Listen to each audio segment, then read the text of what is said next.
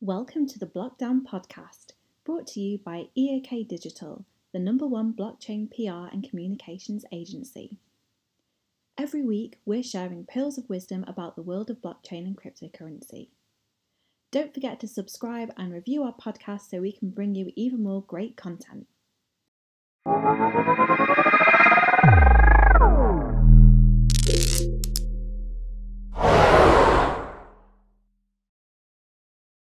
Bang, and we are back. Next is a VC panel talking about the evolution of crypto VC investments. Here to introduce the panel and moderate this one is Zia Word. Zia, the panel is all yours. Take it away. Hi, guys. Thanks so much for joining us for this panel. We will for sure have a lot to talk about. The space is pretty wild right now. So I want to kind of introduce my panel and then we'll kind of dig right into it and get chatting about what's happening. So first of all, we've got John Cole. He is from Galaxy Digital, who many of you may know is one of the biggest VCs in the space.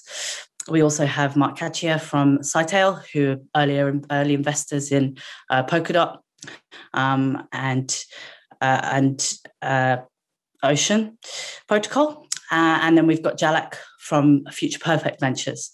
So I'd love to kind of hand over to you guys to do your own sort of mini intros, and then we'll jump right in and start the panel. So over to you, John.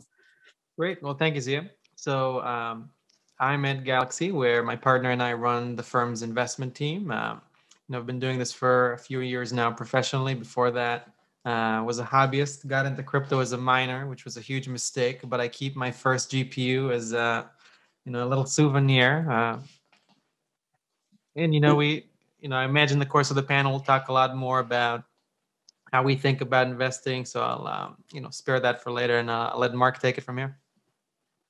Hi, well, thanks, Jonathan. Yeah, so we've been running blockchain VC since 2017. My background is in hedge funds. So I actually invested in Mike Novogratz's fund way back when he was still doing that, or at least, way back when. And we approached it a little bit differently than many, in that we wanted to invest in the business cases more than crypto. And then we ended up investing in business cases that had tokens, and I think, so I'll leave the rest for the conversation. Hi, I'm Jalak Jobanputra, founder of Future Perfect Ventures. It's a fund that I launched in 2014 to invest in decentralized technology. I've been a VC since '99. I was at Intel Capital out in the Valley. And after I went to my first Bitcoin conference in 2013, I just became really excited about the potential of crypto to help create new business models. And so we're currently investing out of our third fund. Awesome. Thanks a lot, guys. So first of all, I kind of want to talk about the general market conditions, and I touched on it a little bit in the intro. There's a lot of money sort of floating around the market right now, and we're seeing lots of different vehicles crop up, which I'll get into later. But I know a few, and you've mentioned in your intros there that a few of you from kind of traditional venture capital or hedge funds. What, in your opinion, are, I guess, the major differences in your approach when you invest in Web3 or tokenized assets? Over to you, Jalak, first. Sure. So we have kind of evolved with the market from our first fund through our current fund right now. When we launched FPV in 2014, ETH was about to ICO. I was a personal investor in Bitcoin. But became really excited, as I said, about the underlying technology and then the infrastructure that would have to be built out around tokenization. So our early investments were companies like BlockChain.com, which is one of the largest crypto wallets in the world based in the UK. Abra, BitPesa, which is now called Aza, focused on currency conversion using blockchain technology in Africa. So these were a lot of like either infrastructure companies, Blockstream is another one, or companies where I saw first use cases such as BitPesa. Now, with the second fund, we started taking more token exposure since there was more regulatory clarity. We did an SPV to do DOT in 2017 in their first round. We've more recently done the Graph protocol, which is that what I consider like the meat and middleware. So and we continue to do equity. So I think we're now getting into where we're going to see the creation of new business models across sectors and finance as well as media. We've seen that with NFTs, and so we like to be flexible in the way we invest. Traditional VC is very much ownership driven, and I think the opportunity around crypto and particularly around tokens is going to really change the VC industry and the way VCs invest. And so I think that's exciting to be a part of that process and work with other funds that are thinking more creatively about how to fund these projects. Yeah, awesome. And Mark, you mentioned that you kind of think about things a bit differently. You sort of you look at the business cases, but that just so happens to have a sort of tokenized aspect to them. So I'd love to hear a little bit more about that, and I guess your approach to that. Thanks. Yeah, so we learned a lot with the first fund as well, the difference between token and equity investments. And as we're liquidating Fund 1 now and about to launch Fund 2, we've been researching and pre-funding a couple of investments, and equity versus token. So from the beginning, we always try to look for a fundamental value creation proposition and see how that can be captured in whichever asset that we're investing in. And we saw in practice, when things that had a token had a tough time, the token could survive.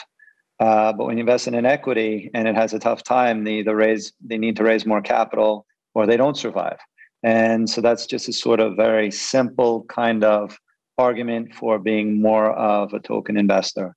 And, so given that we're investing in a pretty new space, it's a little bit more challenging, or at least was challenging for me being a first-time fund manager, to raise longer, like pure venture type money, like a 12-year fund. We started with a 5-year fund, and we're liquidating after 3.5 years up, a very nice return. And Fund 2 will also be, a 5-year fund. And so, to have an eye on liquidity, but investing in early stage, a token is very useful for that as well. And so sort of, if I was to boil it down into a nutshell, if we can have the fundamental sort of eye to value creation and value capture and have that as a backstop for the valuations where we invest, and then we can hopefully take advantage of cycles like we're experiencing right now where everything goes up, but like in ways that it's just very hard to understand. I'm glad you said that it's very hard to understand. That's very frank coming from a VC. I love that. John, just before I believe Santiago's joined us, but just before I intro Santiago, John, obviously you mentioned you kind of came from a mining background, and so it wasn't necessarily traditional VC. And so I'd love to hear about your kind of lens on things and what brought you to doing what you're doing, and how, and if you think that your background maybe gives you a different kind of approach or view. Yeah, I was a hobbyist miner, but I was a professional bond trader at Morgan Stanley, and all that taught me is how fucked the current rails are. And big thing we're trying to do here is build better rails. I want to build a financial system that I'm proud to be a part of. It was not the case, and I'm sure everyone here in the audience that's ever tried to do a bank wire wants to file assault charges against their banks as soon as that's complete, because it's such an egregious act, especially after you transfer some stablecoins. Matei said, I think the main difference in operating in this space as an investor is just that the definition of what it means to be an investor in crypto, it's not a one-to-one mapping from the old world's definition, right? Because these assets are not pieces of paper that sit there, they're alive, right? The things that we can do with one of the assets that we purchased from the teams that we back very early on, it's a, again, it's a living, breathing things that we can do so many other things with, as opposed to just something that sits either like on some database and never moves, right? If you think of most assets that traditional venture investors and other investors invest in, the only times you interact with the actual asset is when you purchase it, it moves hands, and then when you sell it, it moves hands. In between, it does nothing.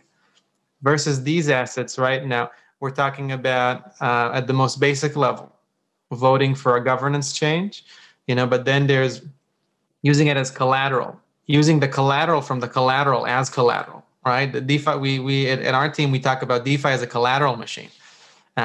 So the entire landscape is different. The way that a team can leverage their treasury is very different, because in the traditional world, right, you spend 7-8 years with an illiquid asset, and then every few years you engage in price discovery as you fundraise. It takes months, right? Meanwhile, here, most of these teams have a liquid treasury that is priced by the market at all times, and that.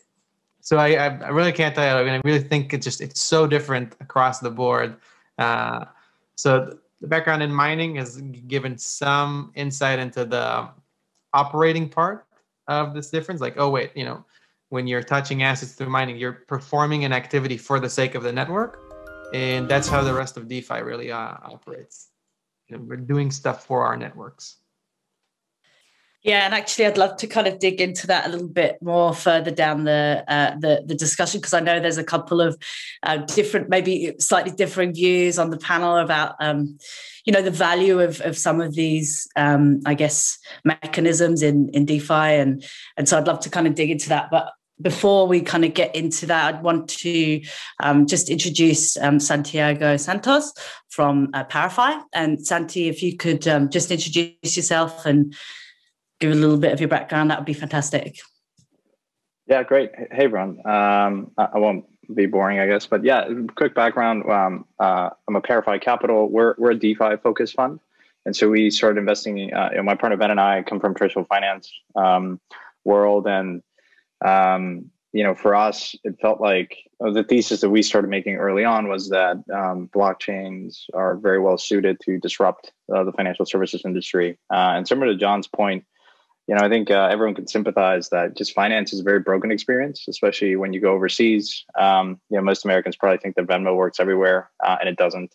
But just from that standpoint, we've been early supporters of a lot of the DeFi networks that have come to life, and I guess very perhaps uniquely different from some other funds. We take a very active approach to investing.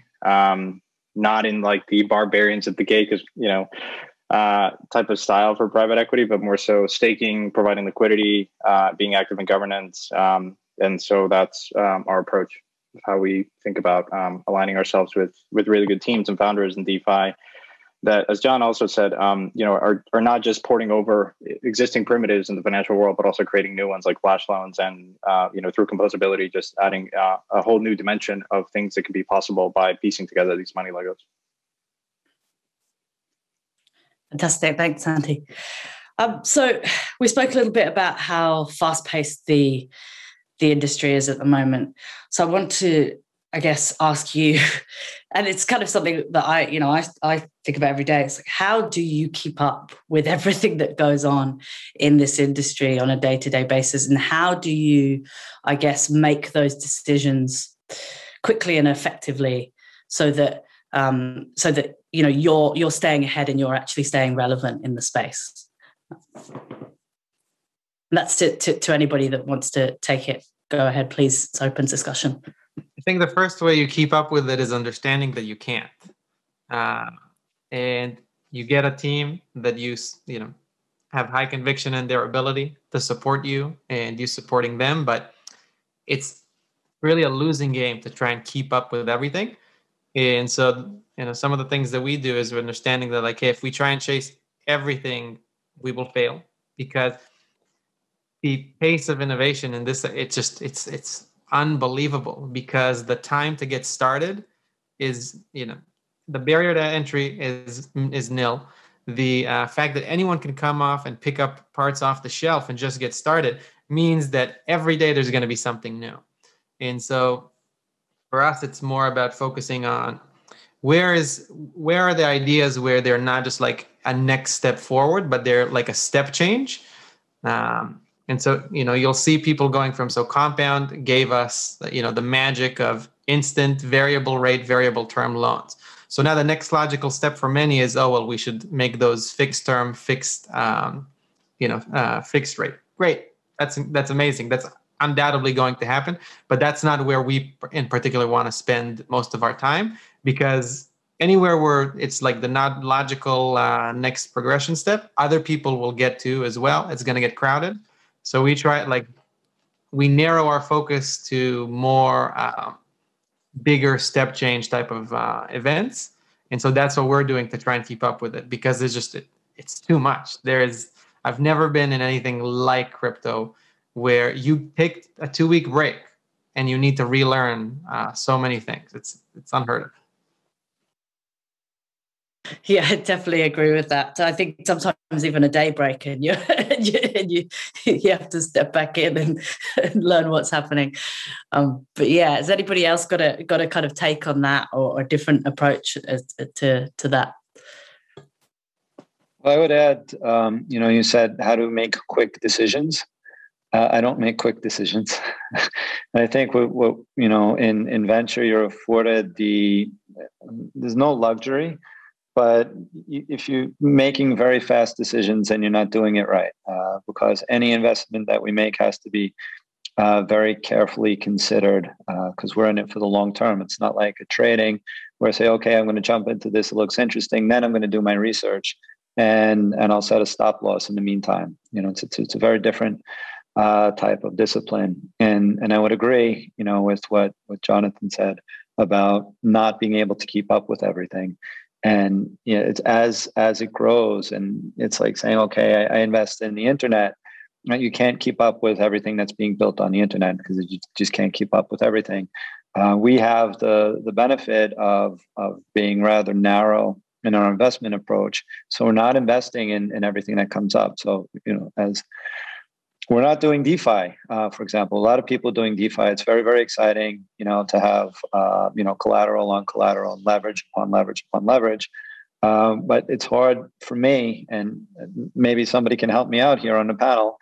It's hard for me to see where there's always fundamental value creation. To me, it rhymes a lot with things I've seen in traditional finance of putting leverage upon leverage upon leverage, and the thing at the bottom, which is supposed to be valuable, may not really have the value, but you don't really see it because there's 3 layers in between.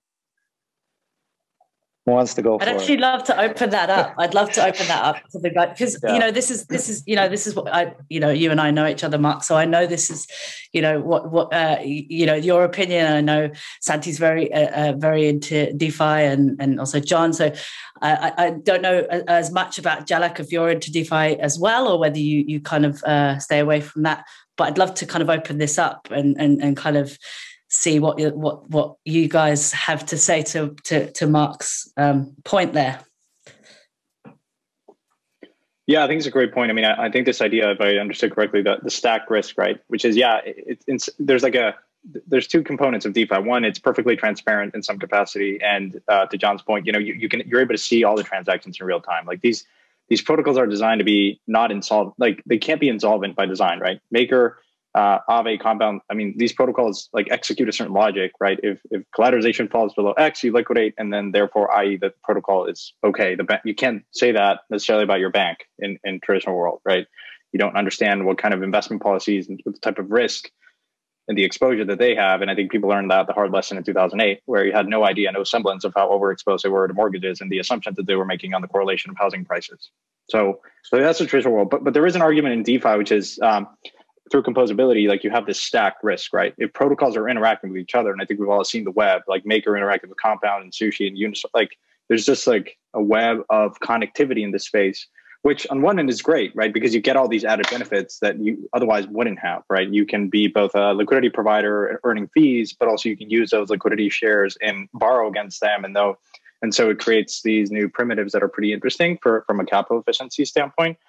But the criticism to that, and we've seen in some capacity, is that you're only as strong as your weakest link, right? I mean, there's no surprise. There's very little. There's relatively little Lindy in DeFi, meaning, you have very limited standards, and there's a lot of innovation. But if a protocol breaks in that chain, in that connectivity, then it can pose a systemic risk to DeFi.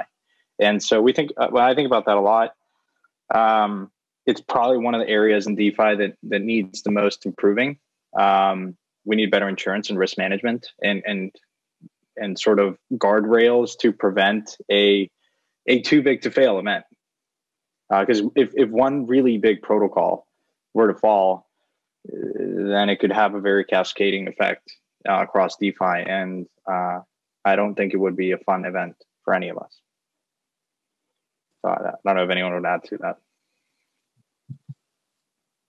And just to add to some of the things Santi's saying, the stacking risk in DeFi actually is not even just in the financial realm, right? In terms of like asset prices and collateral being used, there's a lot of borrowing of contracts, right? So certain contracts, once they've been out for a while, they kind of become ubiquitous. Anyone else can come and leverage those and use them in their own protocol. Like maybe, they fork it and they do a little bit of modification, sometimes none. And so you can imagine if a contract that has been around for a long time is perceived to be completely safe, if that were not to be the case, that is the risk I'm most concerned with. Now, to the point again on Mark's point of the collateral, the main difference here is that, so we used to sell mortgage bonds, and those things are hot pieces of garbage.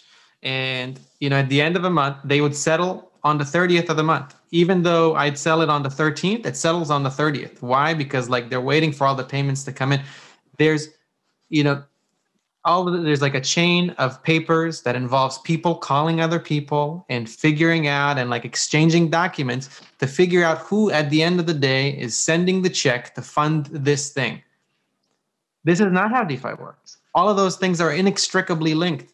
When my collateral goes 7 steps down and is used in 7 different places, I can unwind all of that in a single action. There's this very, very strong linkage and a lot of transparency that just doesn't exist in the traditional financial system, which was built for a paper world, right? So everything that we know on Wall Street was originally built to deal with paper system. It was built for a world where, one of the old colleagues I had used to talk about how one day a container full of bonds fell down the elevator shaft. $400 million worth of bonds fell down an elevator shaft and had to be recovered, right? So that's Wall Street of today is built, that's its roots. And everything with the foundation was a paper system and everything just kept stacking on top of it. There was never a whole cloth reconstruction of the system. This is the first real earnest attempt of that. And that's why things are so different, right? And so I share Santi's concern. I definitely there is some systemic risk in it, except it's so much easier to unwind, any complex action. Whereas on Wall Street, we'd have to call the next bank and the next bank and the next bank and the next bank and the next bank to hopefully maybe arrive at whomever it is that's at the end of that chain that's actually sending the payment that is at the end of the line of some complex, packaged security. Yeah, I think that's really interesting because I think, you both kind of almost validated and invalidated some of the things that Mark was saying, you know, and I think that's probably, I guess, indicative of where we're at with it. So the maturity of the DeFi space is still got some ways to go, and we talk about those kind of risks. And I think, you know, they do have the potential to kind of really set the DeFi space back. And so I think, you know, you both have very valid points. Well, I would just say, you know, I was asking a question for somebody to help me out. I wasn't necessarily criticizing it. It's just something that I don't do. But just, you know, since Jonathan mentioned it, he said, like, with a mortgage-backed paper, these mortgages are backed by real estate. And if everything was done correctly the way it should have been, there should, you know, normally the mortgage is worth, you know, less than the real estate that's backing it. So when you have correctly done mortgage backed, even if you have, you know, pools of it and all of that, they should, in the end, be money good. I'm not sure, you know, what's backing all the collateral other than crypto. And so if it's like Bitcoin or Ether, it's great. If it's like the governance token of, you know, that could be very good too, because, you know, the only thing that determines the price is what somebody's willing to pay for it. But, you know, we can see that, you know, very quickly people stop being willing to pay for the most risky things out there, especially when there's nothing, you know, backing them. And that's just what I'm more concerned about. But in the meantime, people are printing money. So this is true. Jalak, do you have a take on this at all? Yeah, we're not that active in the DeFi space, certainly following it, because I'm very excited about what it means and this transparency and really true markets where, you know, you can decide what your level of risk tolerance is and act on that. And, you know, I think that is the ultimate promise. And we're interested in anything that provides more equal access to investing in assets or monetizing your own assets. So I do think that we're going to look at DeFi very differently 10 years from now, and it'll be way more integrated into our existing financial system and offer different opportunities for investors. So I do. The reason we're not that active in it is and I do play around with it outside of the fund is just that I do think you have to like specialize in it as we have some folks here that do, because you know, there are a lot of developments in the sector and a lot of expertise around it. So, I mean, where we'd be interested is the earliest stages of company creation or token creation in the sector, and so, you know, that's where we're likely to get more involved, and we're certainly looking at certain derivatives kind of software that's being developed. And so we will go really early at the creation of the entity, but in terms of actively trading and providing liquidity, we don't do that. You actually you brought up an interesting thought there, where you kind of spoke about, I guess, the appetite or the responsibility of the individual and the appetite for their kind of risk. And I did want to, I guess, put to you guys about, I guess, responsibility around what you invest in and the education piece, because I know there's a gap at the moment between the level of education and the learning curve that people need to kind of take on when they get into the space. And then I guess the level of responsibility of the different protocols of the chains to actually kind of educate new users. And there's a lot of, you know, do your own research, and but how much of that do you think is on the individual? How much of that is on the particular projects? And how much of that do you think investors think about when they're investing in a company.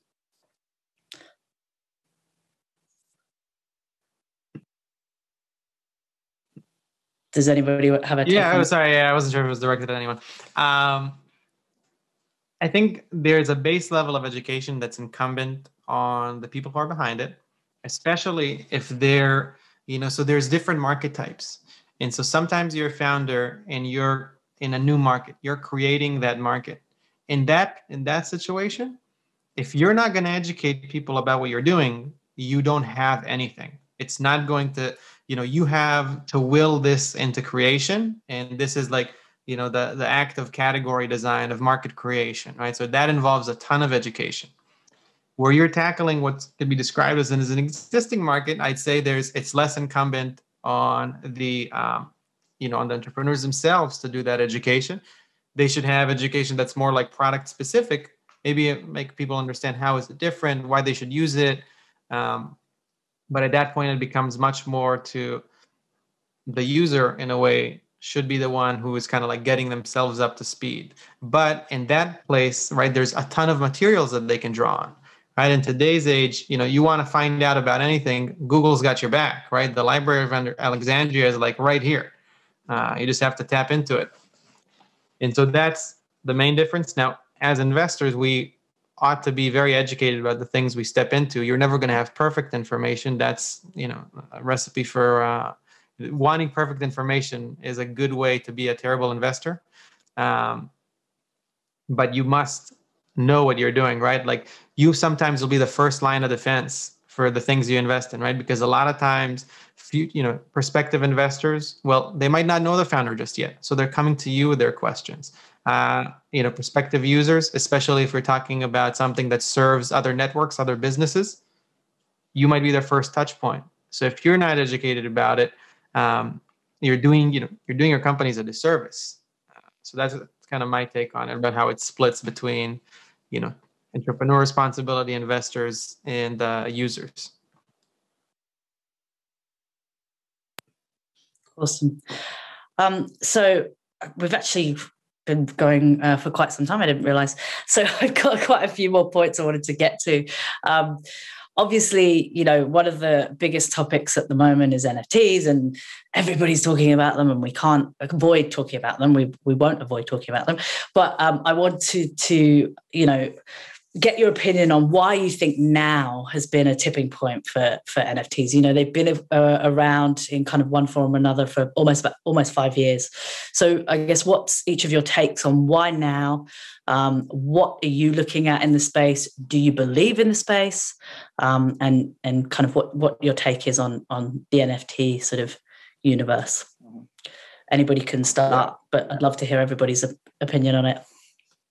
Yeah, well, I'm not an expert in NFTs, nor do I claim to have a very refined eye to curate. But having, I guess, been spending more time in NFTs, I find them interesting in the sense that, at the end of the day, they're vehicles to tokenize X, not just art. I think it starts with art, but it can expand to other instruments like insurance contracts and real estate contracts, So addressing your question directly, like why is this time different? Talking to, I guess, a lot of artists and like Justin Blau, like who's been one of DJ that's like been at the forefront of this and been at it for some years. He said different than 2017, because a lot of people were thinking about this in 2017, is that really COVID has made it extremely hard for artists to monetize and engage with their audience. And so NFTs are vehicles to do that. And so that's why you see, or at least from his perspective, saying that now a lot of artists that initially were skeptical, now they want to go through the hoops of setting up a MetaMask account or cold storage and going in Foundation or some of these other platforms, super rare to engage, right? And once they're there, then they discover, well, this is interesting, right? Because it can engage with my audience directly, and the economics are much better, and then it allows you to do very interesting things with like NFTs. It's not just like a digital picture. There could be embedded a lot of logic within that NFT, and just you can, like, I get excited because I think this intersection of DeFi and NFTs you can do a lot of different new primitives and interesting constructs to finance and like, commission art and to, have interest bearing NFTs and like some of these other things. So I guess that's like one perspective of why you've seen, I think, a lot of interest from, at least from the supply side of there's a lot of supply. Some of it is just what I think is just garbage, but there are very high quality, artists, musicians, other just normal people that create really interesting art and get discovered in the digital context. Yeah, I think Santi hit it spot on with just there was an environmental factor, right, an external factor that forced a lot of the interesting creators into it. Now, at the same time, also the infrastructure had been much more mature to make it much easier this time around, right? This time around, you had Zora, you had Foundation as two like very easy tools to do your minting and do your engagement. You had Super Rare, Rareable, OpenSea, as like these live marketplaces for the things once you've minted them. And what I think helped it break into mainstream culture in a way like never before is now we had real IP, right? Like I'm a huge NBA fan. And I know many huge NBA fans as well. And the incidence of Top Shots bringing you like what it might be the most interesting, valuable IP in the world, right? The NBA. And that I think is what really that was the flashpoint moment, I guess, right? The thing that really put NFTs into just like the cultural zeitgeist is suddenly like, oh, a dunk of LeBron James is going for $50,000. The amount of people who are interested in the NBA and want a collectible from the league is far larger than, say, the ones who might have been interested in a fun game that looked like, like Tamagotchis on chain, which is 2017's CryptoKitties, right? Great that it came from the same people, but it was bringing that IP that brought a lot of that interest. And so that was the combination of both, it was easier for high quality supply to come online because of this tooling, because COVID forced them for a new way to engage with their customers. But it was the incidence of very interesting IP and of, artworks from artists that people wanted to see that brought the demand side together. And that just, converged for a very interesting 6 months of that space. Yeah, and I think. Sorry. Go, Jalek, go. Yeah, so we led an investment in a company called Curio at the end of last year, and they work with larger brands to help them create NFTs out of their library of content. And I mean, just 6 months ago, they couldn't really go to these large entertainment companies and producers and talk about NFTs, and they had to explain the whole concept to them. And it's just completely changed in the last couple of months. And I think the original willingness to even engage in that conversation from the brands is because of COVID. I mean, they lost, that constant audience engagement that, if you look at retail or other brands, they had to figure out other ways to get engaged with their customers, and it was all online. And so they started thinking more creatively about their content and how they could utilize that content to keep the audience engaged. And I think that's what's resonated, it's interesting that, we've just heard comments about how it's resonated with the individual creators and artists, but it also has very much started resonating with the larger brands that, I thought it would be a much tougher sell for them. And they've really come on board very quickly. Yeah, I think the cross pollination is really interesting.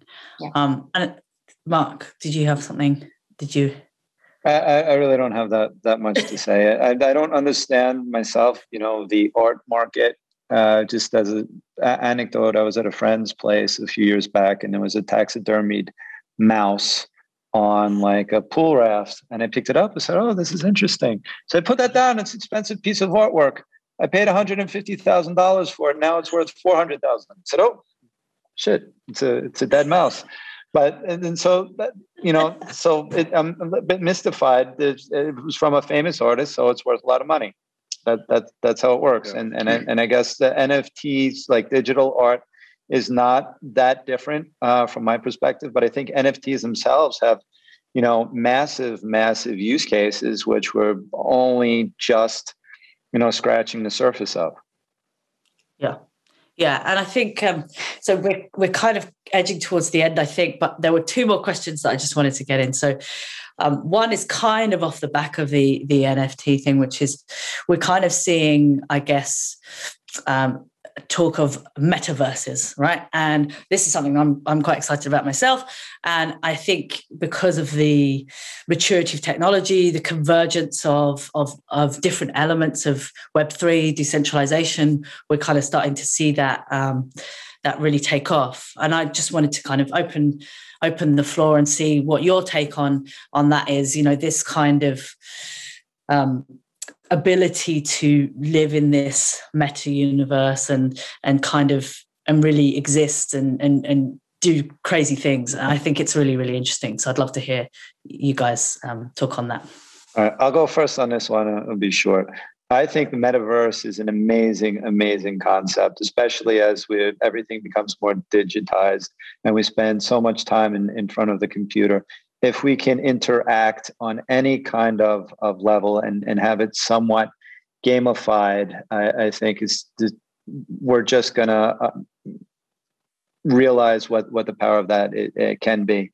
And we're working on a potential investment for the next fund in this space as well. So, you see like really, people just get engrossed and live within games, and if it becomes more like some productive, add productivity to it, then you can work sort of within this game and develop and create things of real value.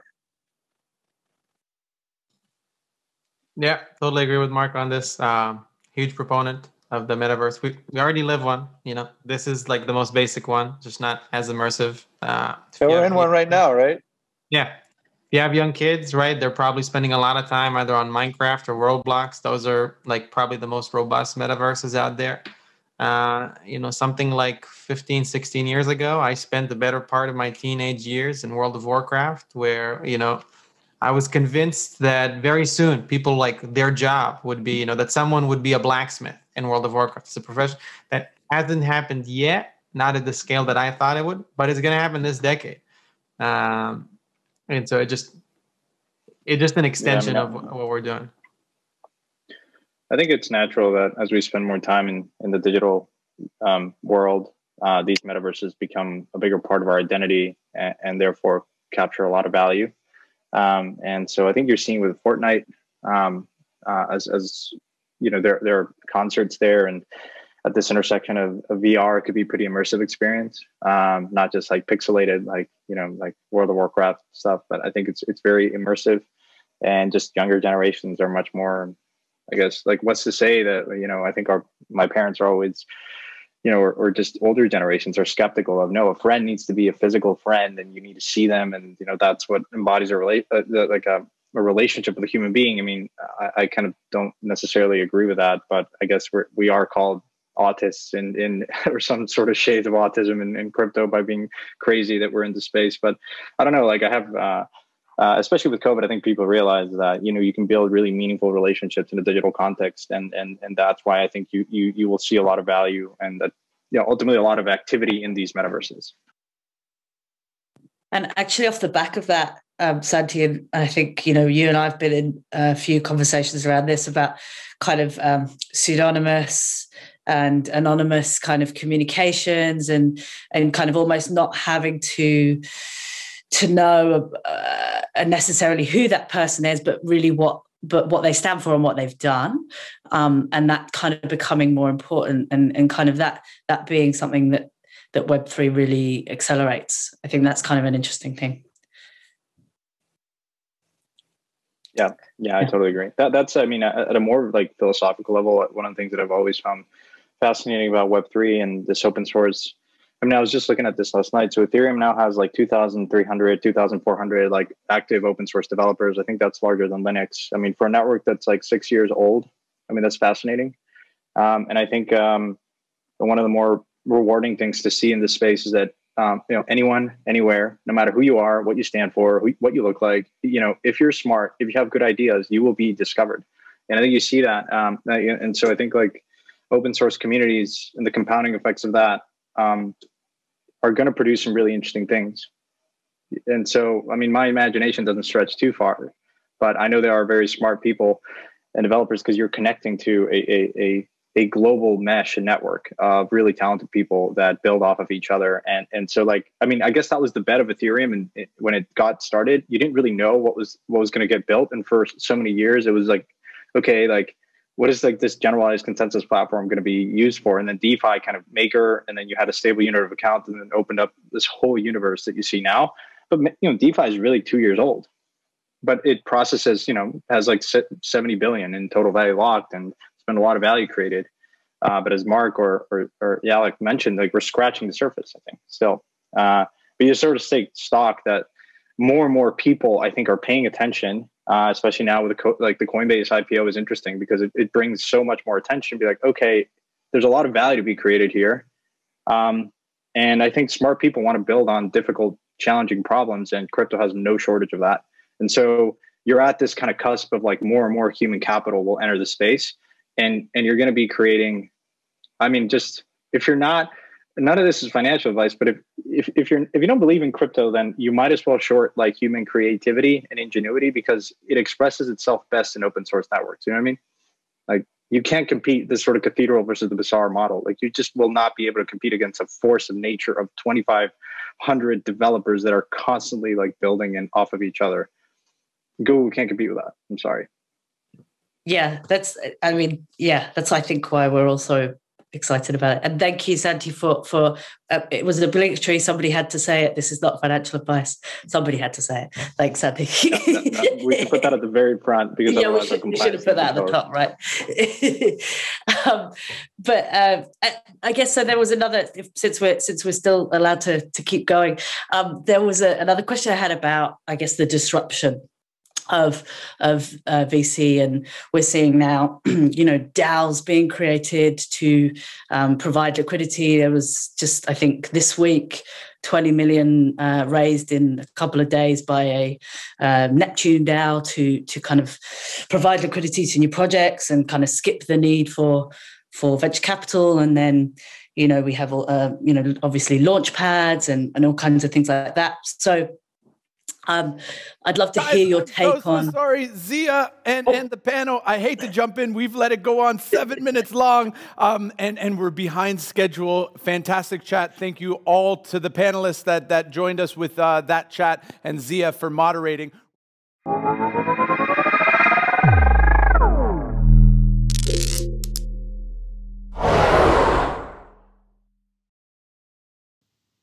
Thanks for listening to the BlockDown podcast.